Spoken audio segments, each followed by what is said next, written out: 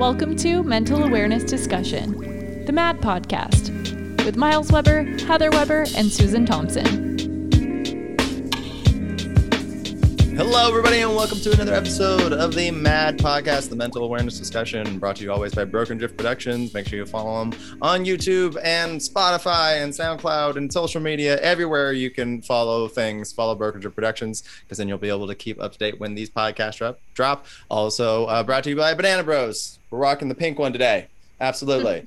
Pink banana unicorns all day, every day.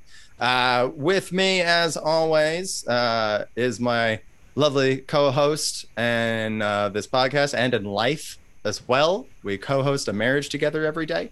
My lovely wife, Heather. Hello, dear. How are you? Hi, good. I got my swag on and I got a unicorn too. So we can. There you go. Right now, oh, it's one of those bug dye, the tie ones. Yeah, the ones that all look like they're on Molly. That's fun. We got the MAD podcast swag right there. Oh, I think I broke Susan. The MAD podcast swag right there. Hit us up and grab your own Mental Awareness Discussion t-shirt. And that brings me to our friend, hilarious person and good human from Canada, Susan Thompson. Susan, how you doing? Good. How are you guys? Doing good. And then smiley. I've missed you guys. Sorry. Keep going. I know, right? Yeah. We've been trying to put this episode together for a while, but we're finally making it happen with a friend of mine who is our guest today, who, fun fact, I know her from junior high school. We all learned agreements. Junior high school kids are the worst people on the planet, but somehow, some way, Facebook, we managed to stay in a certain amount of touch that has brought her to us today. Rebecca Griffin Maxwell. Hello, Rebecca. How are you doing? I'm good. How are you guys doing?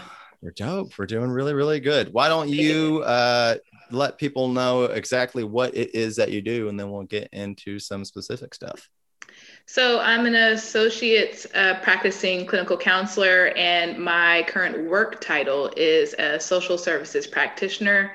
I am the lead of my department, and I work at an inpatient psychiatric hospital in the Bay Area. Awesome. I love it. Doing the good work. That's what I'm talking about. So you are going to be our mental health professional today, and we are going to talk about something that is very near and dear to all of our hearts, especially on this podcast. We're going to talk about Bipolar 1 and the sequel, Bipolar 2. Yes, I know. Yeah, so we got both of those on this one. We do. We literally do. We've got one and two. Yes. Absolutely. So, and those episodes are going to be coming out in the next few weeks, so make sure you stay tuned on that. We're going over Bipolar 2 with Susan, and then Heather and I broke down her whole experience having Bipolar 1. So, and now though, before that happens, we do want to get the clinical side of things from your perspective on Bipolar 1 and 2. So I think a good place to start is like, if you had to explain Bipolar 1 and Bipolar 2 to somebody who had no concept of what that was, how would you break it down? So bipolar disorder, just as a whole, is a mood disorder. And so it used to be called, and we'll hear a lot of our parents and grandparents call it manic depressant. And that's what it was called probably about 25, 30 years ago. But they have now changed it to bipolar disorder, and it is broken down to two separate disorders as bipolar 1 and bipolar 2. So it is a mood disorder characterized with mood swings and depressive episodes. And I can get into the different symptoms when we talk about the separate ones of bipolar 1 and bipolar 2. But it's easier to say it's a mood disorder. Yeah. Right. I've always kind of just described it, especially with Heather, and she agrees with the analogy because she's like, yeah, that feels what it's like. It's like if you had a swinging pendulum of emotions. Most people, their pendulum swings good, bad, and it's like right here, and that's where it stays. But people with bipolar disorder, it swings all the way out here. It swings really, really high, and these people are super fun all the time. Oh my God. Yeah. And then it swings super duper low. And so the idea is to try and figure out how to get the swing to be less intense, is it not? Right. And I love one of the psychiatrists I work with every day. He's been doing psychiatry for over, sadly, almost 50 years. And he describes it, yes, he's in his late 70s now. Yeah. But doesn't look like it. But he draws out an iceberg for patients who have been newly diagnosed with bipolar disorder. And if you can kind of imagine a iceberg. And so you see like the body of water that's, pretty straight, right? And then we see the top of the iceberg that kind of tips at the top. And then if you think about an iceberg, if you think about the Titanic, there's a large, big piece at the bottom, right?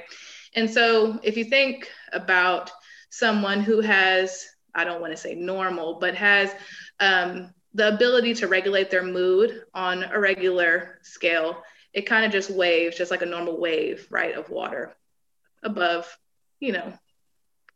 a good regulation day in, day out.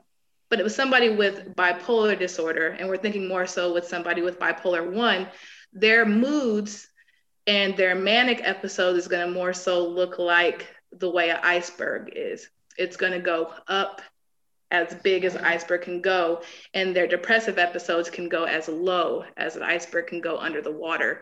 So their mood dysregulation can be as high up and as low as the iceberg can go.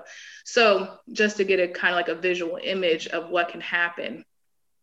And I know later on we'll talk about like the misconceptions and what happens when somebody is diagnosed incorrectly, and how some misconceptions when people think that they have, oh, I'm just bipolar. They believe that their mood swings are up and down, and it doesn't work like that. So just really understanding the difference between a manic episode and or mania and depressive symptoms are very important when diagnosing bipolar 1 and bipolar 2. So yeah. For sure. I'm watching Heather, and she's bobbing her head, and we're both like, Yeah, speak to it. Yeah. Oh yeah, well, and I just love the analogy because I think that's so fitting, because when you hear the cliche, oh, they're bipolar, and you just have them in this little section. So when you actually think of the iceberg, there's so much more to it that you don't see. Yeah. Yeah. Definitely. Yeah. I mean, that's the thing. If you're close to somebody who has bipolar, you see it. I mean, if you're living with them, there's nowhere to go, and it's gotta be released in some regard. And so then you go, oh, there's more going on here than, meets the eye, for sure. Mm-hmm. Absolutely.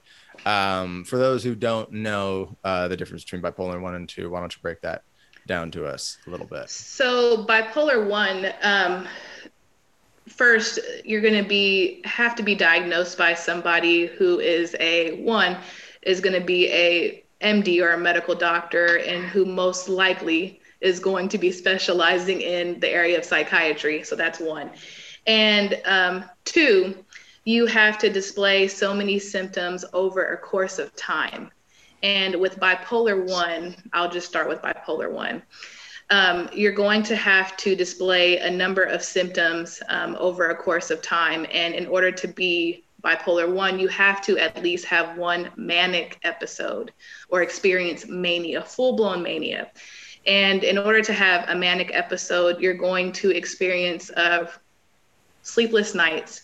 You're not going to be able to sleep. And it's not that you're experiencing insomnia and you want to go to sleep. The difference is I don't have to go to sleep and I don't want to go to sleep. And so that's the big, clear difference in it. You're going to be restless. You can be agitated and irritable. There can be times where you're very grandiose, or you hear the word grandiosity. So under that, you can be, some people may just be very exuberant and very excitable, and everything is happy and grand, but then it can be more extreme, and this is where we use terms like sexual preoccupation, religious preoccupation. And with that, you can be experiencing more sexual promiscuity and or religious preoccupation, where you believe that I am, the Messiah. I'm the next Jesus in the flesh, Kanye. So yeah, exactly. I'm Kanye. Exactly. Kanye. Yeah. Kanye, When you said yeah. religious, I was like, oh, yeah, there it is. Yeah. Sometimes people will, they'll start spending large amounts of money. I have so many examples of that.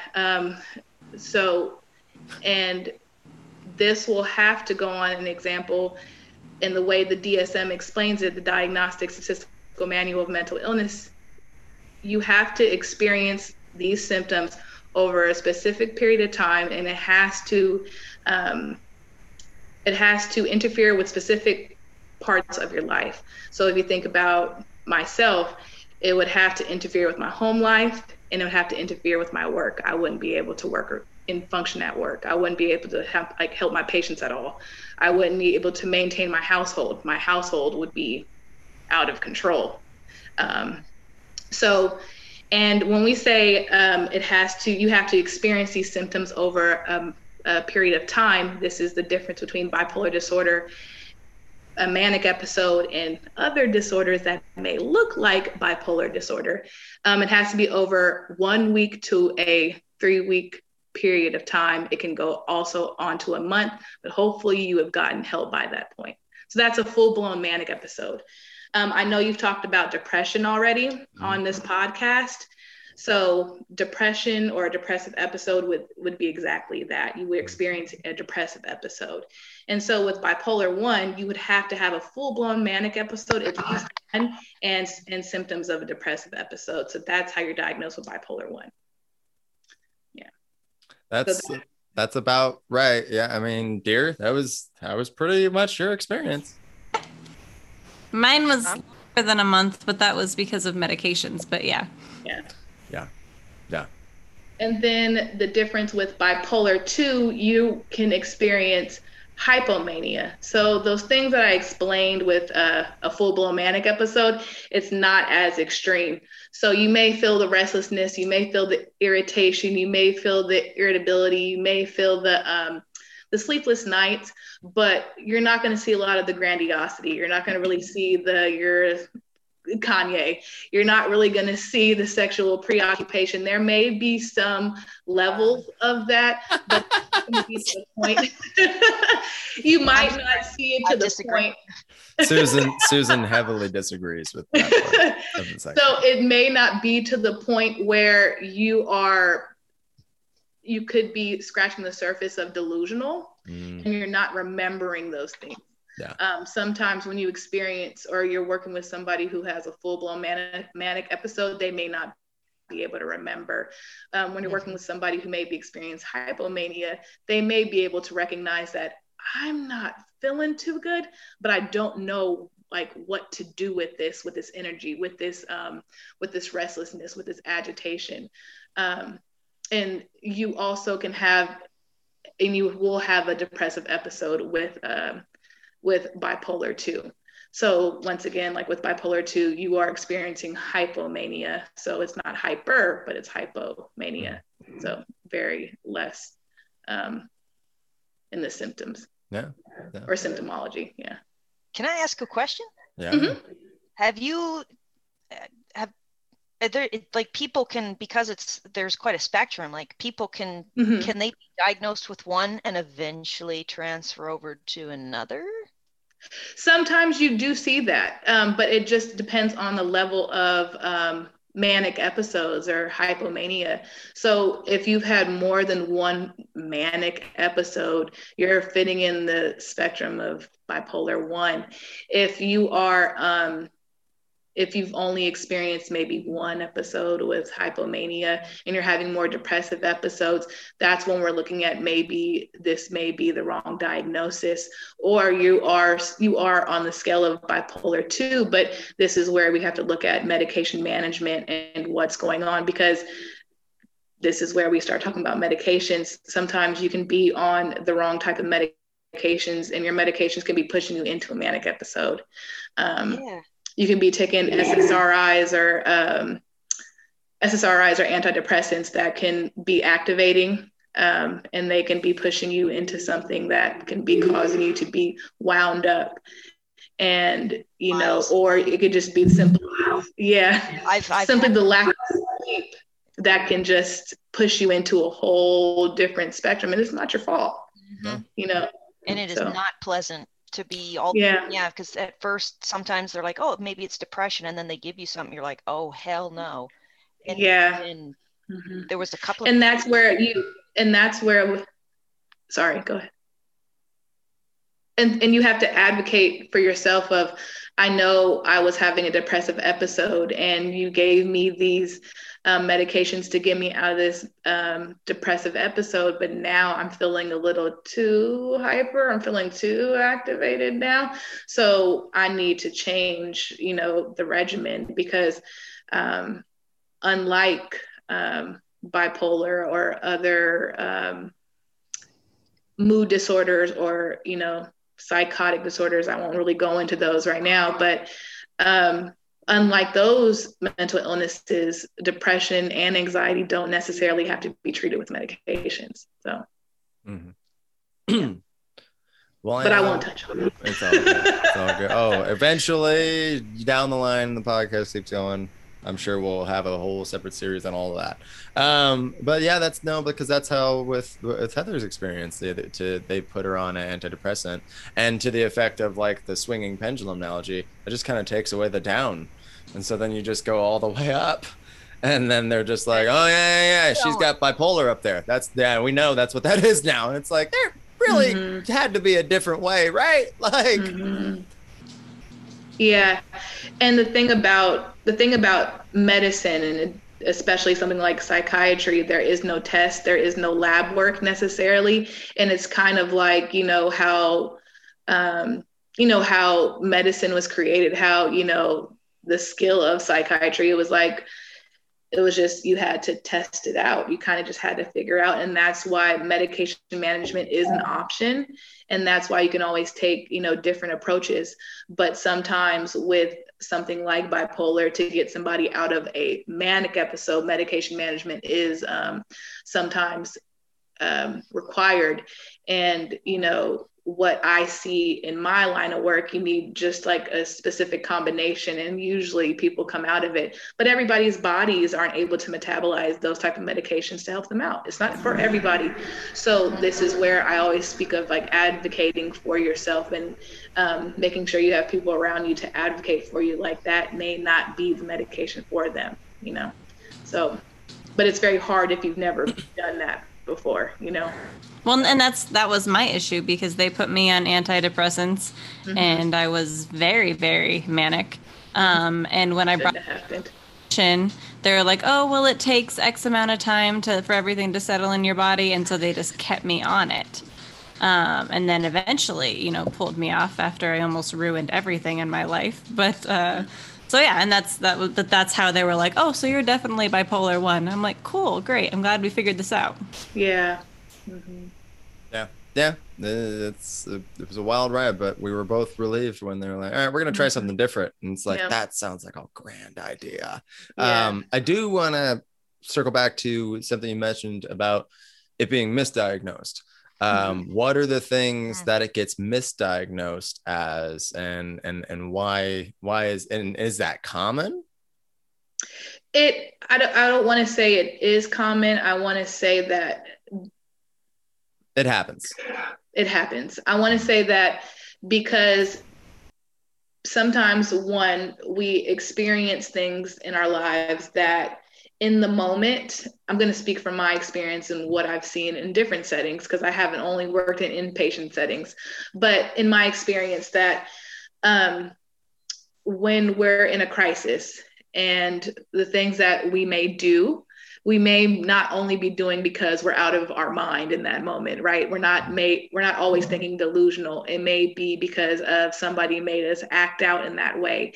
We may have been acting impulsively, which we all can act impulsively, right? It doesn't mean that I have a mental illness to make me act impulsively, right? No. So I say all that to say that there's things called personality disorders that can also look like bipolar disorder.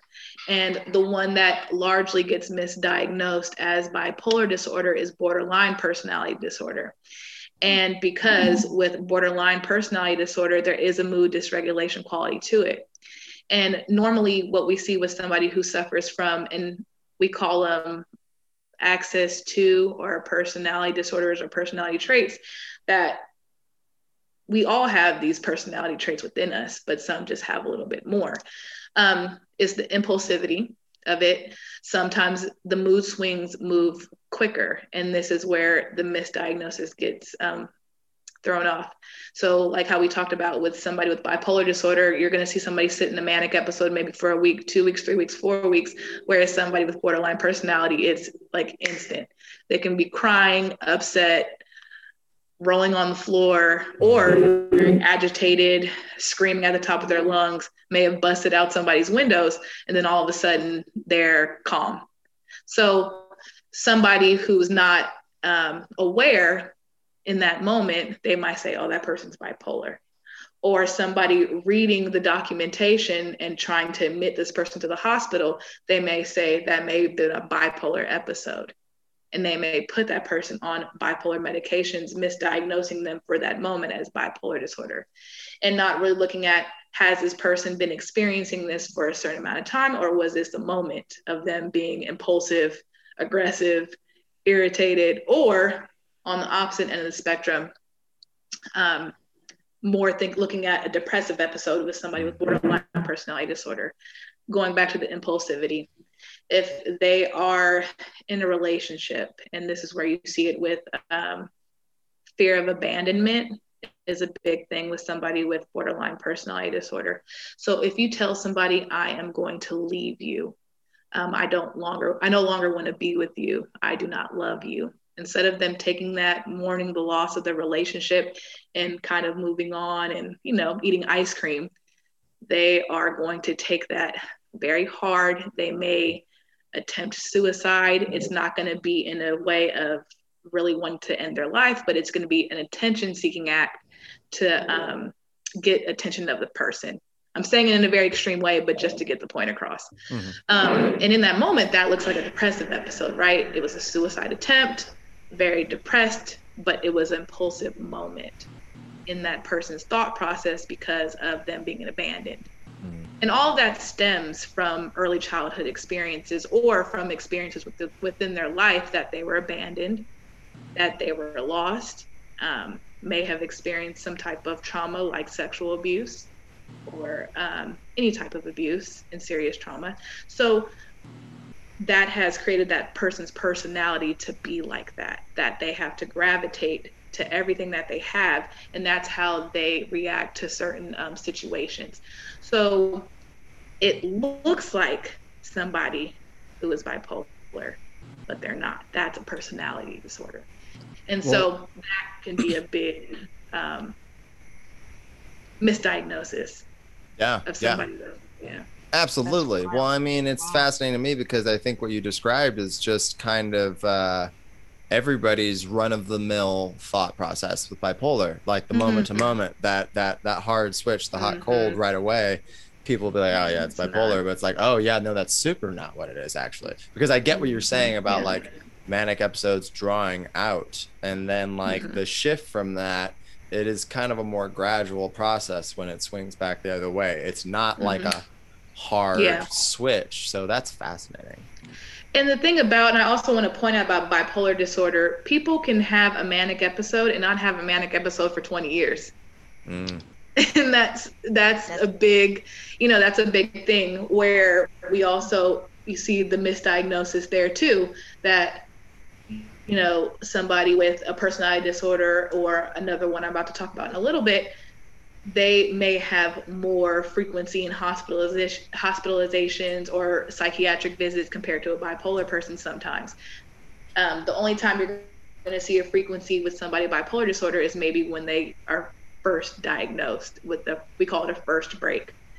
That's probably the only time you're really going to see a frequency of hospitalizations or psychiatric visits and mental health appointments. But after they know what they have, they got their medication regimen and they know what to do, a person who is successful with bipolar disorder, they might have a manic episode every blue moon, compared to somebody with a personality disorder. it's a bumpy road. It's gonna be, it's gonna be a lot. And something like that, you really can't treat with medications. Yeah. That's therapy, really? Therapy, and therapy. Yeah. Oh wow. Yeah. Interesting.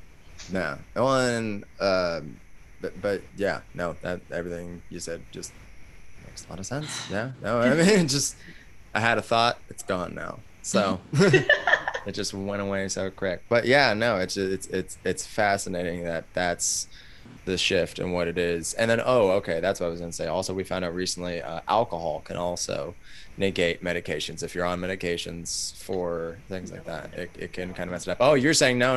Okay. No, I'm saying no alcohol. Okay. Sorry for the people who like to party it up. Reefas. Sorry. Yeah.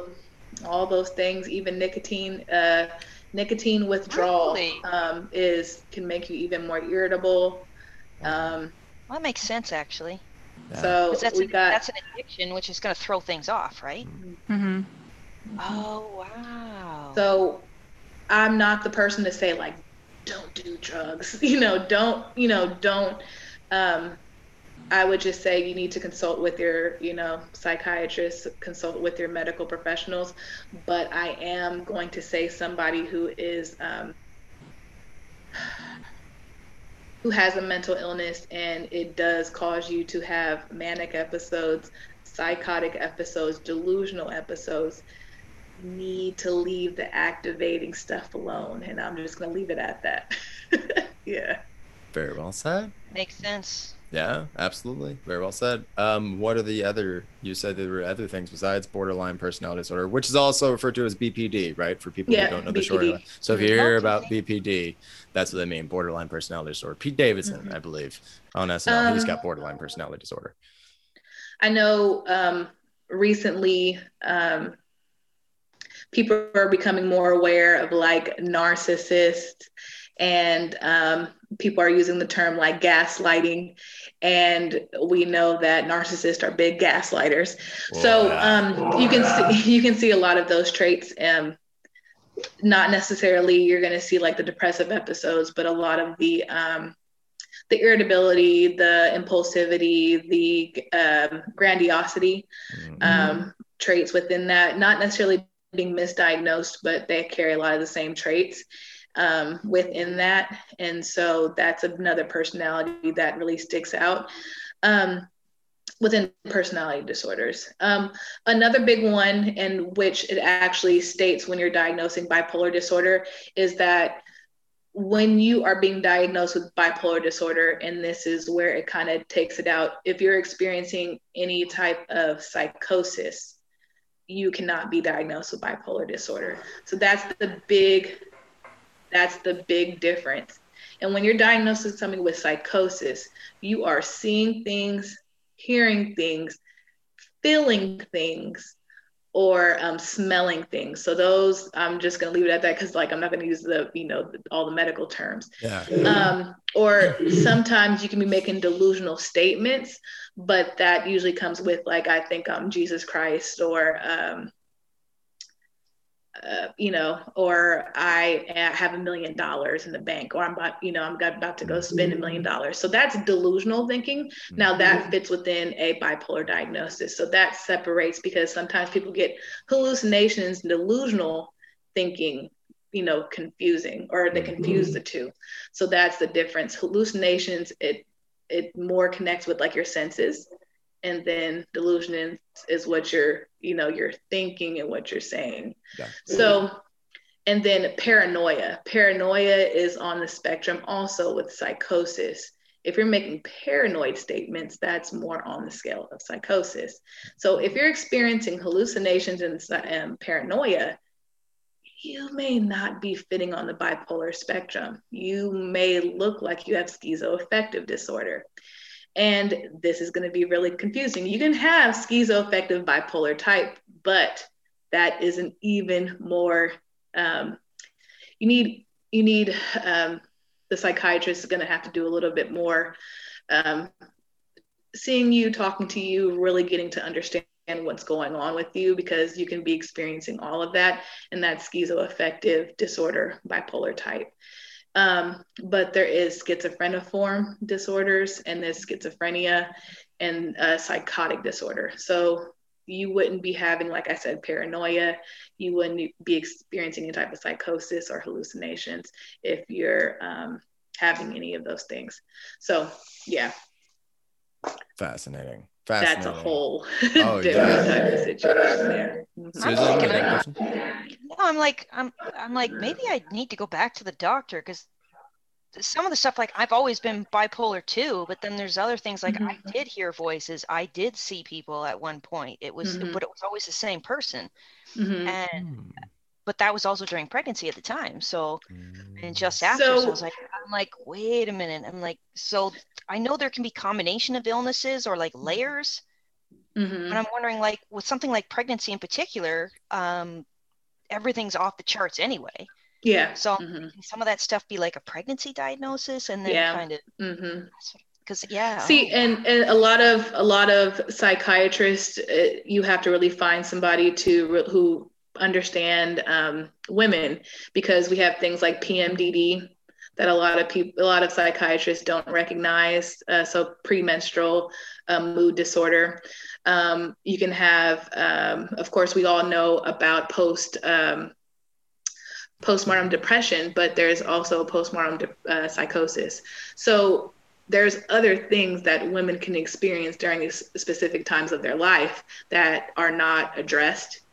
Postpartum depression and postpartum psychosis. So those are different things that, psychiatrists, need to be talking about with their patients who are expecting or having children, and or women, as soon as they turn, 12, 13 years old, they need to say that your daughter, or, you can be experiencing PMDD, that is something that, women do experience. So there are different hormone imbalances. There's a lot of different medical things that can also cause psychosis.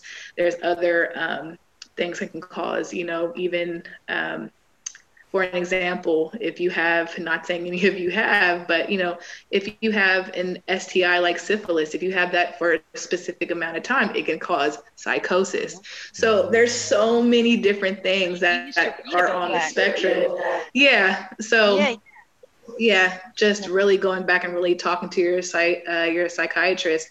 And it's really on them to do the appropriate assessment. Assessment shouldn't be 20 minutes. Assessment should be about 45 minutes to anywhere to an hour and a half with a psychiatrist. I'm thinking I was really lucky, because when I finally got full diagnosis of what was going on, like I was they sent me to a reproductive psychiatry program at, it was part of the Women's Hospital in Vancouver at Royal Columbian in New Westminster. Like I'm listening to some of this, I'm like, oh, like you don't realize how much things can layer, or how things can go so far out of whack as something like a pregnancy. Like your body is going through so much. And first, hear some of these guys going, oh, she's crazy. No, dumbass. No. Yeah. Now my new rule is there are no crazy people. There are only people who need help, and then everybody else who probably doesn't need help right now, but they might later. But someday, maybe. Yeah, exactly. Wow. Yeah, there's no more. I'm really trying to stop saying crazy, and I've caught myself a lot lately, just being like, that person probably needs help.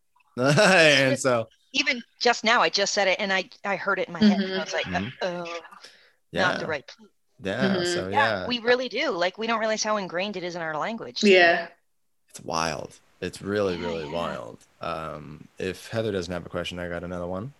Because we're kind of speaking to the complexities of how deep this really runs. It could be so many different little things depending on this, that, or the other. So that to me makes me think of just, man, what were we doing before we had this information, So can you speak to how far we've come as far as what we know now as opposed to what we knew then, and how much further you think we have to go with this?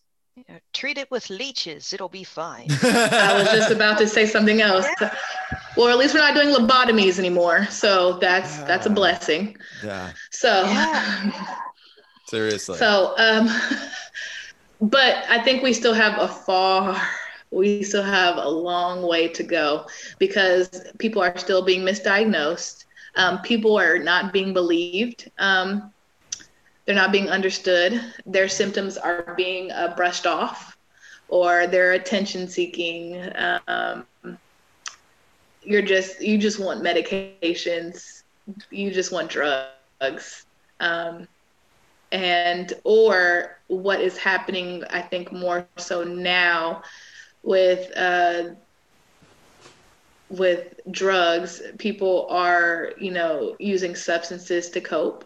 Mm-hmm. And a lot of individuals, it's hard to tell if it's drug induced or if it's, it's actual true mental illness. And now, services are hard to come by. It's a revolving door and people aren't really getting the services that they need. On a positive note, I can say that people are more open to mental health. People are more receptive to their family members and to their children and to their spouses if they say, hey, I have anxiety. Hey, I have, bipolar disorder. Hey, I've seen or heard voices before, or I've seen things, before. And people are more open to listening and hearing that and being more empathetic to that. And that's a good thing. But as far as like our whole mental health system, it's always been about money. It's always been about pharmaceuticals and pushing medications. And I think now we're starting to see, people being more interested in it and trying to find like a more holistic approach and seeing we can do more than just, pushing meds and, pushing people through the system. Well, there's a lot of good stuff that's coming through and studies done with psilocybin therapy sessions and MDMA therapy sessions and everything like that, and where it's like heavily supervised. There's a whole system and a way to do it. There's a process and screening the person to be like, is this right for you or maybe not, because that's something to consider as well. So I think finally the research is coming through that there are going to be other ways that we can try and make this less of a thing for you without having to just fill you full of pills for the rest of your life. A few of these it might be able to do it. So that's very exciting too. Yeah. I mean, medication's only part of fixing things. I mean, you can throw as much medication at stuff and it's not going to actually deal with the actual problem. I mean, mental illness is one of those situations where you actually, as a physician, you have to care, and you can't just throw meds at it. Yeah, exactly. And it's going to be a process. It's not like, oh, you have cancer or you have diabetes. It's like, oh, it could be any range of these things. And it takes a lot of time to diagnose that. And unfortunately, Canada and the US, nobody wants to invest the time. Like, look at what happened with pandemic. The first thing that gets shut down is mental health. Yeah. Every time. Yeah, absolutely. And that's why now I'm starting a nonprofit for counseling for entertainers. So, I mean, because nope, not us. Like we're already on shaky mental thin ice as well, like as it is. Like most of us aren't okay. And so when you took away our therapy on stage, which I always tell people, yeah, you should go to therapy too. Don't put it all on your audiences. But when you take that away, I'm like, yeah, no, we got nowhere to go, no one to talk to. So, I mean, yeah, that was my first thing. I was like, oh, no, if no one else is going to do this, I'll figure out. I'm an idiot. I'll figure out how to start it, do it, run it. I don't care. I'll learn. But, I mean, yeah, no, this should be a thing. It really, really should. But I do want to ask from a standpoint of like a relationship standpoint. Doesn't have to be romantic, but it could be your parent or sister, brother, whatever it is. What is there anything from the outside, like the immediate outside looking in, that a person can do to kind of help? Like, it's hard to even ask this question. What can a person who's close to somebody who might have bipolar disorder or definitely does have it, are there any things that you think that you've seen healthy relationships in any regard thrive under these conditions because they maybe did these types of things or set these types of boundaries that really helped? I think education is big. of really trying to understand what your partner is going through, or what your family member is going through. What I have seen is that they automatically think the person is broken, and they will blame themselves. And I say this more so from like a family member, especially like a child, that they blame themselves for the person to be broken. And from a spouse standpoint, that they are ready to run, or on the other hand, they are just overwhelmed themselves and they don't know what to do.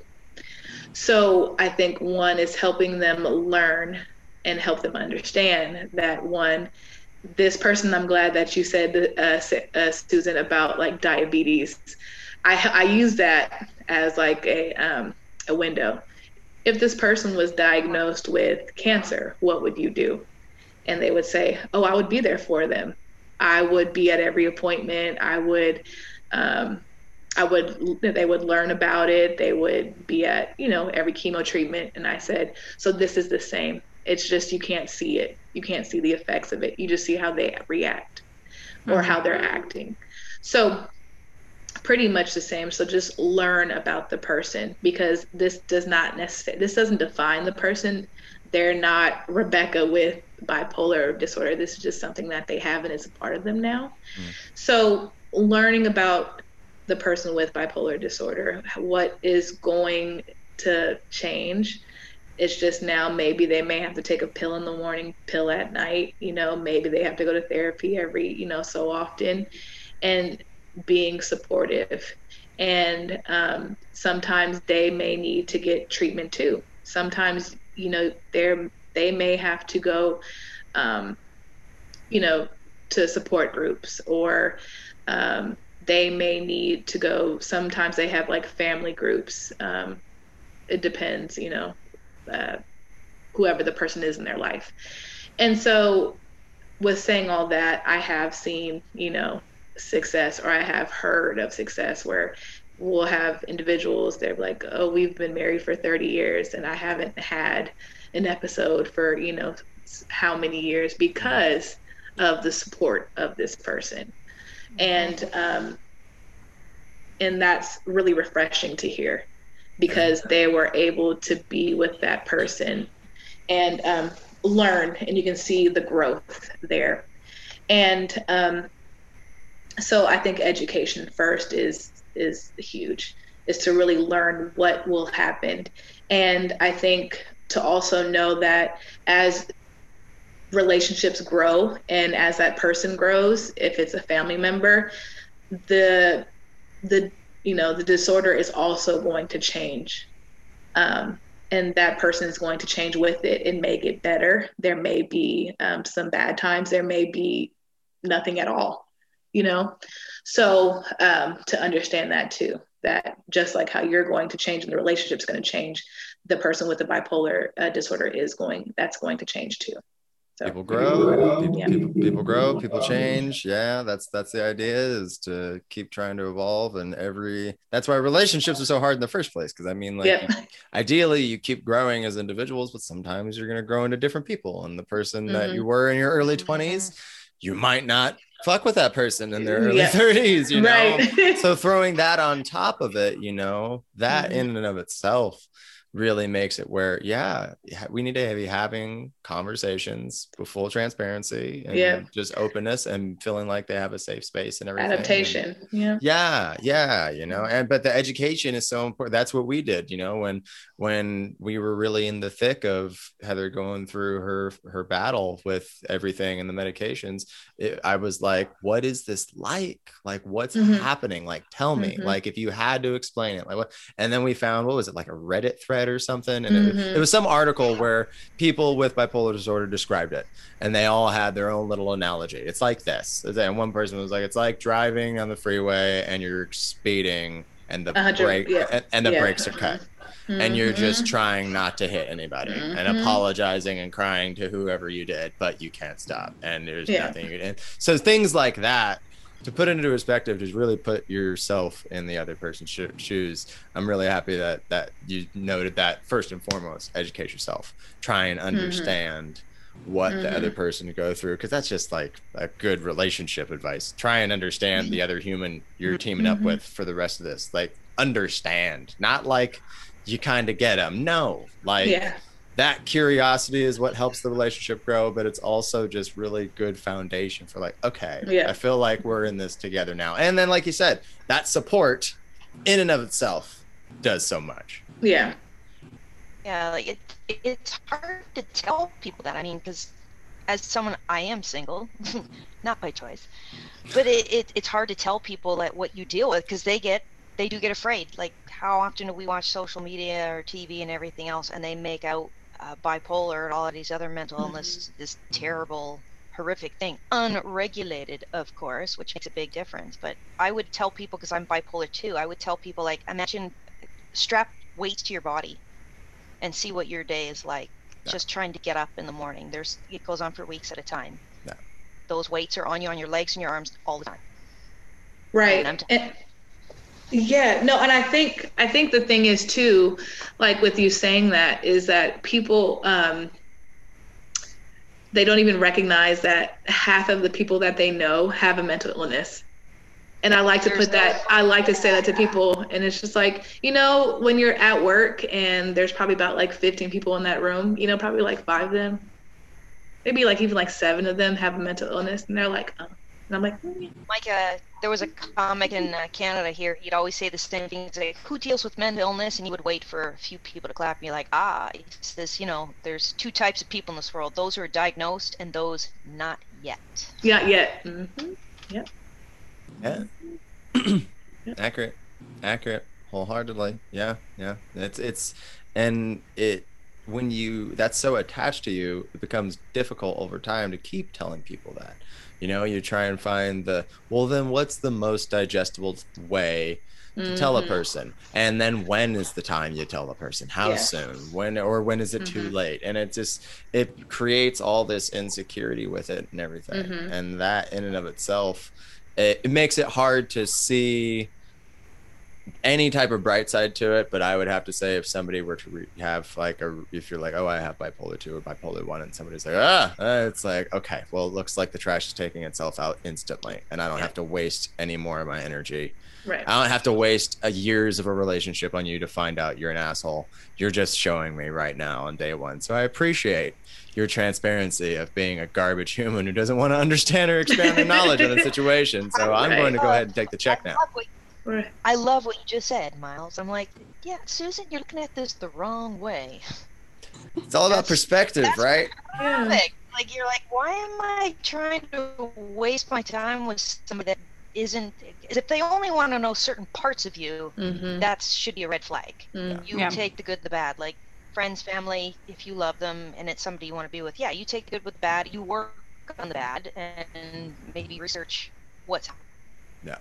And how do you make things better? How do you fix things? Which is exactly why most people need counseling.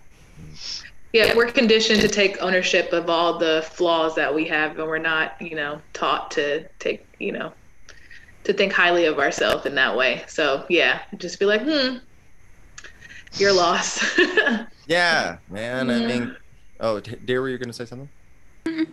But that spiral, that's not good, right? I mean, once you get in that negative loop, it's just going to drag you down further. So, I mean, any ounce of light you can, so if you can just look at the glass from over here and you're like, oh yeah, it's not so bad over there. You're just a dick. All right. But from here, I was hurt. And so, okay, well then I'm just going to start having my dates from this angle. Is asshole a clinical diagnosis for anything? Or no? I'm sure it could fit into a lot of them. Yeah, probably. I mean, it's pretty common with narcissistic personality disorder. That tends to be a real side effect. I can't wait until we do the deep dives on NPD. Look on his face. I can't wait. I'm so excited. The personality disorder rabbit hole is something interesting. Oh yeah. Oh, to say the very least, and we're gonna cover them all on this one. Ladies, do you have any more questions for Rebecca before we go? I have so much to process. This is fascinating. Heather, go ahead. just going to say the same thing. And it's just, I like how much that you pointed out misdiagnosis and like what can actually, what's categorically, like according to the DSM especially, what's supposed to be in what. Yeah. I mean, to give people a nice little peek behind the scenes of like, so this is where the psychological science is right now. Like this is what we're trying to, and it's just like I said, it's so encouraging that it's more and more people I know who are good humans are getting into the mental health field, and it's exciting seeing people be like, oh yeah, no, we got to figure this out. If we can get this right, we could probably fix all the other stupid shit that's going on, because everything that's happened on this planet that humans have done all started right here. And so right. if you can find a way to set that right. It's interesting because like Heather and I are both kind of awestruck. Like I'm watching Heather and we're both like intently listening. Yeah. And we already know what we're dealing with. So when you bring someone from the outside, like Miles, you're coming from the outside. So if we're having this much, it's blowing our minds to take all this in. That somebody that's from the outside, like Miles, like I can only imagine what that is like to kind of go, oh shit, and where do you start? So it's not a fix. My thing is I've always wondered if I was falsely diagnosed bipolar, because there's a lot of borderline that I resonate with. And so as she's going through things, I'm like, yeah, I still think I might want to see a psychiatrist again. Fascinating. I encourage it. I'm always encouraging of exploring the depths of your mind and what makes it tick and all of that. Yeah, for me at this point now, and whenever I get to the things that are just a completely reality shifting and mind blowing, I'm just like, of course. Yeah. I mean, if you just walk around all day like, I'm an idiot, and somebody's like, did you know this? I'm like, yeah, of course that's how it goes. Yeah, that makes sense. Yeah, that's a beautiful way you put it. Absolutely. So yeah, I'm just always just kind of like, yeah, of course it's ridiculous. So why wouldn't it be? Yeah. One thing someone did tell me, rather than saying like Heather is bipolar, I guess it's changing what we say. Heather has bipolar. Yes. So it's, you were mentioning earlier, like even when you mentioned the diabetes thing, like my doctor even said, like once I finally got this diagnosis, I'm like, I do not want to deal with this. I do not want to be taking medication. And for them to say, Susan, if you were diabetic, would you take insulin? If you wanted to live and you wanted to live well, take insulin. I was like, yeah, I guess so. I'm like, oh crap, I answered my own question. Okay. I say that all the time. Like I'll have patients and they're like, I'm not taking this medication. And I'm like, But if I told you you're about to have a heart attack and I have a pill to help you, would you take it? They're like, yeah. And I'm like, yeah. So if I told you you wouldn't have voices anymore, you'd take this pill, would you take it? They're like, I'm like, yeah. I use a lot of humor. I talk to my voices. Well, the voices enhanced my career. Well, hey, then I guess you should still listen to them then. Try and find the on-off switch, or the healthy way to come off stage and shut them up. Yeah, I am so fascinated by this today. Like, this is incredible. Oh, this is good. Yeah. Talk to you again. Oh yeah, absolutely. Yeah, we'll for sure, definitely. We'll probably have you on when we go into like borderline personality disorder and stuff like that.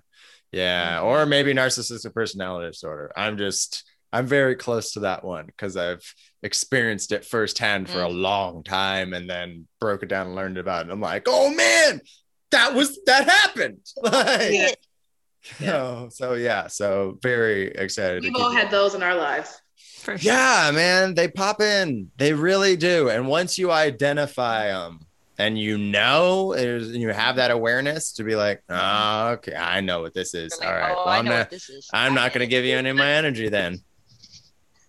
Because that's what it is. To be very fearful of is antisocial personality disorder. That's the one you're like, that's a murderer. Oh yeah. Oh yeah, we'll get. Not really. Everybody has antisocial personality disorder. Just kidding. But that's the. They might be prone to a couple of things. Yeah. That's the other thing. I'm going to also mention that. That's when I'm the person who stops when they're like, I have OCD. And I'm like, no, you don't, because that's debilitating if you did. So same thing. I'm antisocial. No, you're not. So We're I'm not. s- Yeah. we're so over dramatic and hyperbolic with our language. Yeah. You know, the weather is not bipolar. Yeah, you're and not. Sure. and you're not OCD because you like things organized. No, you might be OCD if you can't leave the house today because you've got to keep turning the light switch on and off. Yeah. And on. And that's why I said, like, does it interfere with everything in your day? And they're like, no. And I'm like, well, okay, don't say that anymore, okay? Then yeah, it's usually like a type of ADD or something. It's like, oh, you probably start cleaning too many things and organizing them, and then come back to them later, like, oh yeah, I started this an hour and a half ago. I should probably finish this. So yeah, I got ADD, so I do that all the time. So it's just like, education. Yep. Education, the most important thing here is to educate yourself as best you can. And that's why we're doing this podcast. So I do want to say, Rekha, thank you so much for being on the podcast. This is so wonderful having you. And so make sure you follow the podcast, everybody, at Mad Podcast with periods in between the mad on Instagram. And then you can follow me at Miles Weber Joker on all of the things. Heather, dear, where can they follow you? You can follow me at Bodies by Heather. Yes, beautiful. And then Susan, where can they follow you? Best place is Instagram, Susan Thompson, haha. That's the best one. Wonderful. Right on. Well, thank you again, Rebecca, for being on the podcast. And we thank you all for listening. We'll be back next week with another episode about bipolar disorder. It's going to be a lot of fun. My name is Miles Weber. Thank you very much for joining us, everybody. Have a good night. We'll see you next time.